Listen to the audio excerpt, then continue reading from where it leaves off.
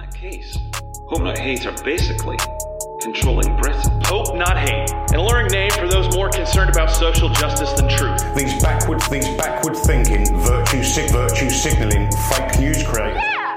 Hello and welcome to the Hope Not Hate podcast. My name is Matthew McGregor and I'm joined by our CEO Nick Lowles for one of his occasional forays into podcast land. Nick, thanks for joining us. Thank you very much. Glad to be here. We've asked Nick to join us for this podcast because it's the end of the year. It's the time when we think back at the year that's gone and look ahead to the year that's coming up. Nick, 2018 has been a kind of a strange year, and there's been the rise of the street movements that we've seen, Tommy Robinson and his ilk, the radicalisation of UKIP, and all of the Brexit stuff that goes along with it. But I wanted to start, if that's okay with you, by talking about National Action and the trials that took place over the summer and have been taking place more recently, given how closely you and the rest of the team at Hope Not Hate were involved.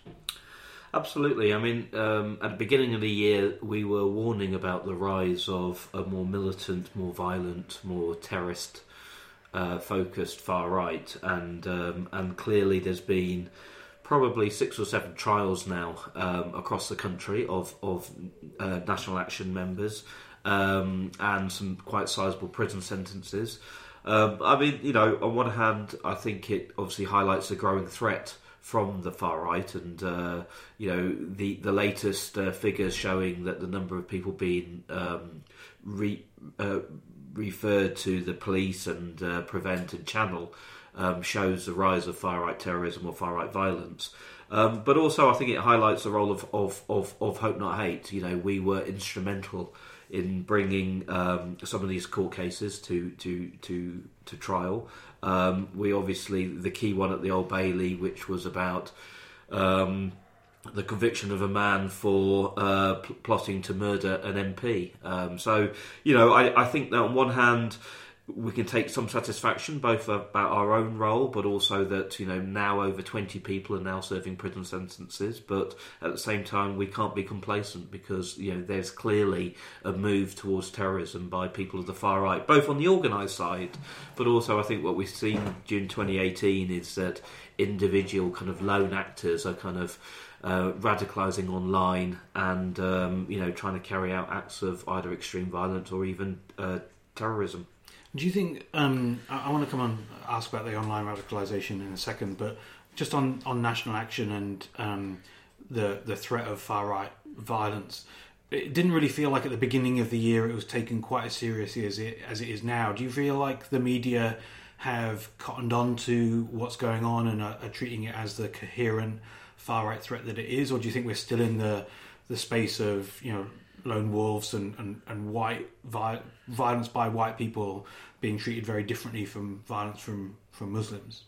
I mean, there's certainly been quite a lot of progress during the year, and I think people are now acutely aware, both in the media and in the police and the security services, about the threat posed by the far right.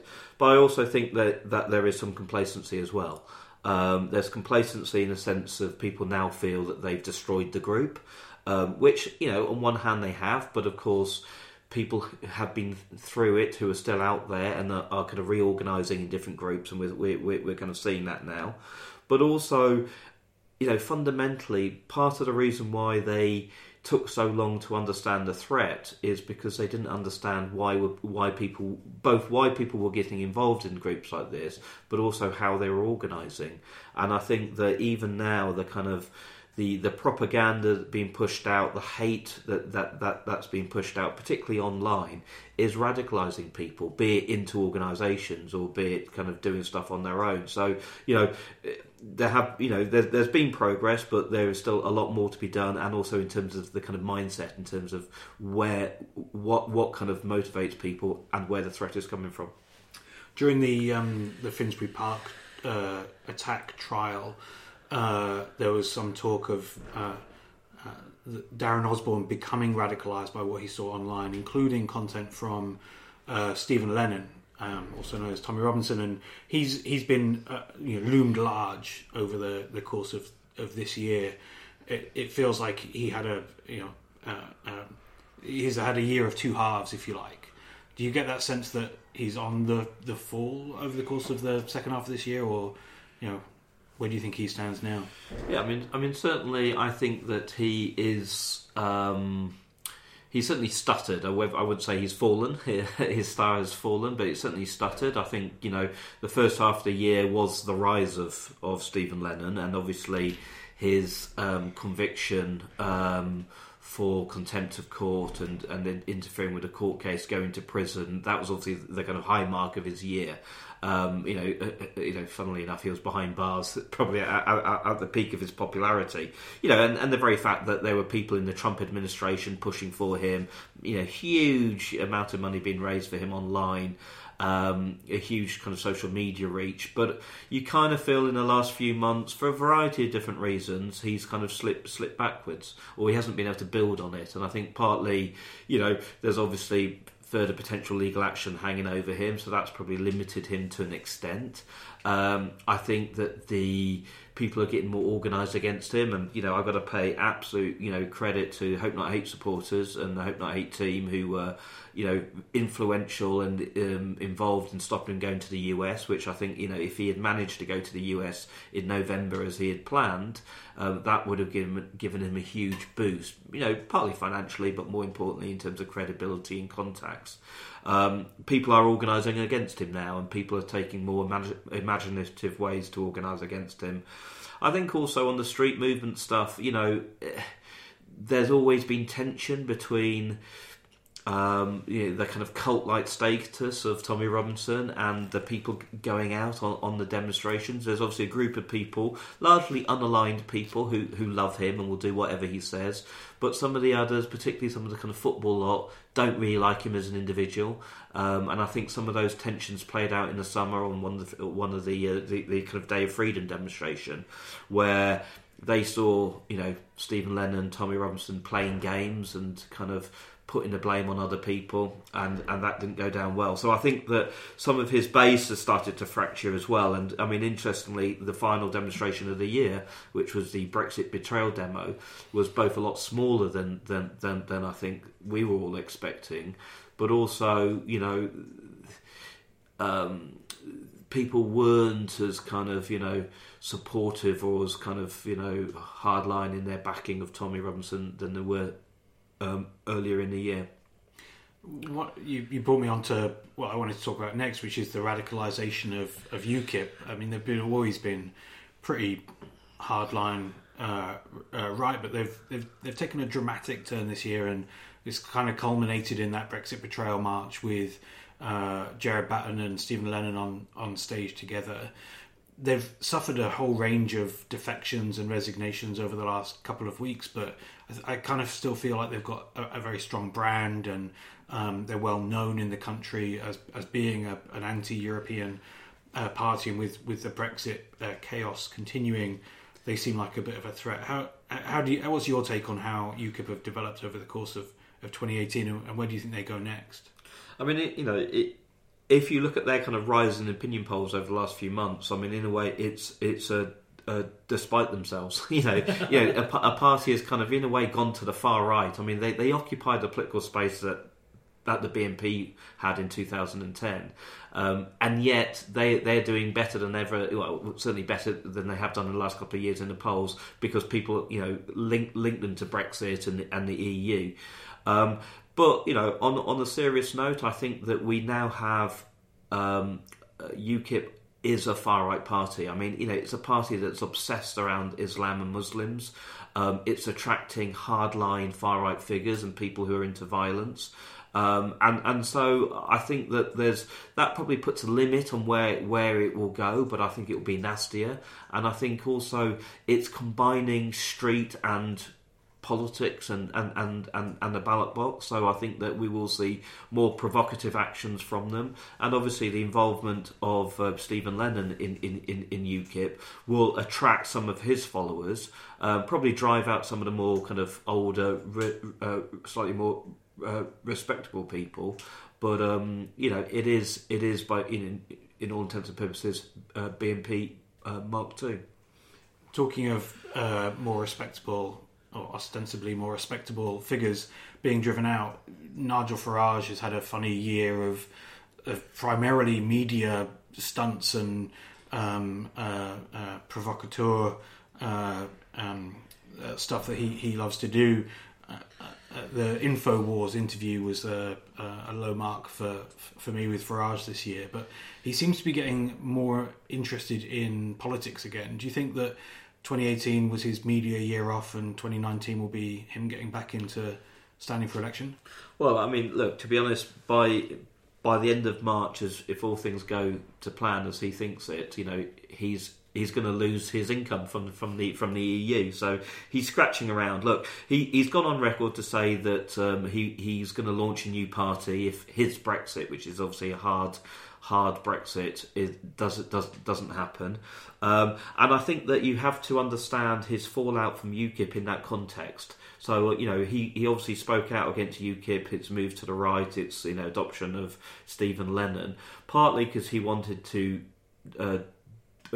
destroy the organisation, and he wanted to kind of encourage people to leave it. But also, I think that he's trying to give himself a slightly better image. I think that over the last couple of years, his association with Trump, his association with Bannon, his association with all sorts of far-right fascist leaders across Europe has pushed him further to the right, and he's quite toxic now. And so I think that his condemnation of Stephen Lennon being an extremist, and look, and I have no doubt he does think he's an extremist, but it's also about trying to give him a kind of cleaner image. And I think the party that he wants to develop is kind of halfway between where UKIP were and the kind of right wing of the Tory party. So, clearly there's going to be a battle between UKIP and a new possible Farage party as we go into 2019. And Farage leading a new party will be a much more serious threat. It might not be talking about Muslims, but it will be certainly talking about immigration and identity and stuff like that. So, with support anywhere between kind of 10 and 20%, a new Farage party is going to be a serious problem for Hope Not Hate.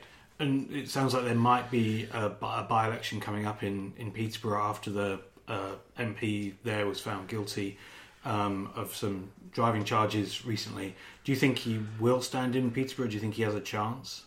Well, I mean, it comes down to whether he's got the guts to stand. I mean, it's a perfect seat for him. It's a Leave area. It's an area that's seen massive kind of demographic change over the last 10 years with the kind of rise of the Eastern European community. It's perfect for him, but as we've seen so many times before, he talks a good fight and then he kind of backs down at the last moment.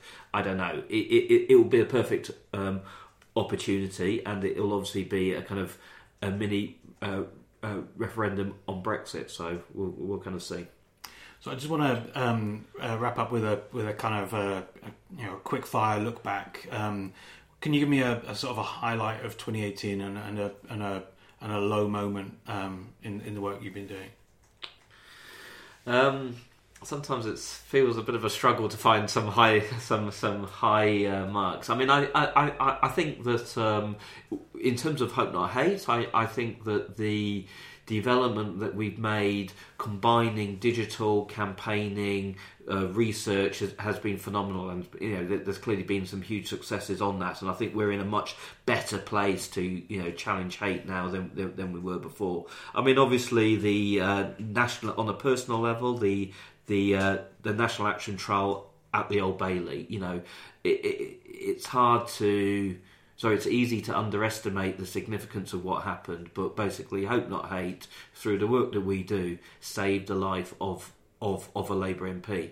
And because obviously we're not allowed, because there's ongoing trials, we've not been able to talk fully about our role in that. But that was an amazing achievement, and in a way it was the work of so many people inside the organisation. So that's a personal highlight. And has there been a moment this year where you've really felt like the right is really on the rise here, and we're in some bother? I mean, I kind of think that probably in the summer, at the height of Stephen Lennon's kind of popularity, where you got the kind of the White House basically batting for him, you kind of feel that you're on the losing end of things in a way. You know, we weren't fighting, Nick Griffin on the streets of Oldham anymore. So I think, I mean, it's easy to get down. It's easy to kind of feel that the forces of hate are growing all around us. But at the end of the day, the reason I do this job, because I have fundamental belief in the power of people, and I think that Hope Not Hate embodies that. And I think that when people do come together, people can organise and create real change for the better. And this time of year, especially around New Year, we think about how a new year can give us a fresh boost and things to be hopeful for. It's literally in the name. I know we talk about the hate side of things a bit more, but what gives you hope for 2019?